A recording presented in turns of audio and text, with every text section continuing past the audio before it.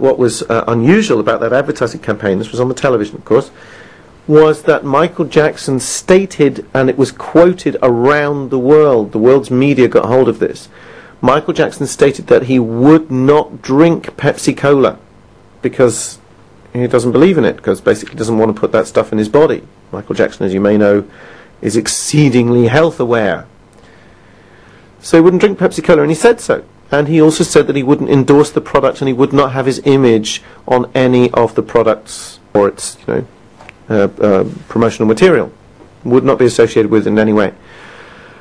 But that didn't stop the Pepsi company from putting Michael Jackson up on the television advertising Pepsi Cola.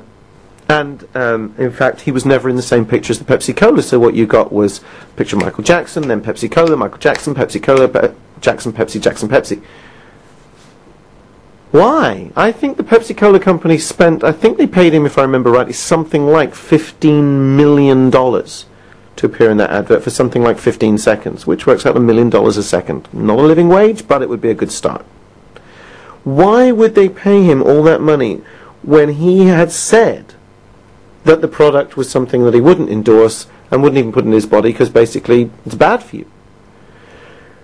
My belief about that, and I've not checked this out with Michael Jackson or Pepsi Cola, so this is speculation, but my belief about that is that the Pepsi Cola company realized that what Michael Jackson had said would make no difference at all to the success of the advert. And that they knew that they would get their $15 million back many times over if they put him in the ad. Why? Because Michael Jackson was then, and I believe as I speak, and this is 2002, still is the world's best-selling musical artist of all time. Which means that around the globe, millions of people feel good when they see Michael Jackson dance or hear him sing. So what the Pepsi Cola company were basically doing was putting up on the screen, good feeling, Pepsi Cola, good feeling, Pepsi Cola, good feeling, Pepsi, good feeling, Pepsi, good feeling, Pepsi. Until those two completely unrelated things get, as it were, wired together in your nervous system. Then, on a hot day, you're out somewhere and you're thirsty, and you go into one of those shops and they've got one of those glass-fronted refrigerators. And in the refrigerator will be a whole range of canned drinks. There'll be everything from Coca-Cola, Pepsi Cola, and a whole lot of other brands. 7-Up, Dr. Pepper, Tango, Lilt, whatever. And water.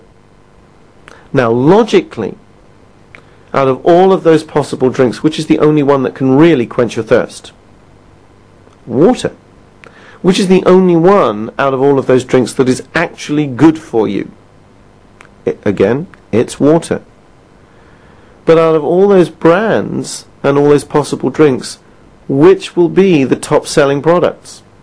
It's going to be Pepsi and Coca-Cola. Everybody knows that. Why? Is it because they're better for you than water? No. If you ask people in the street or in the shop, those questions I just asked you, which is best for you, which is the drink that's most thirst quenching, they'd all know water. Which are you going to drink? Coke or Pepsi? Many of them will do that. Why?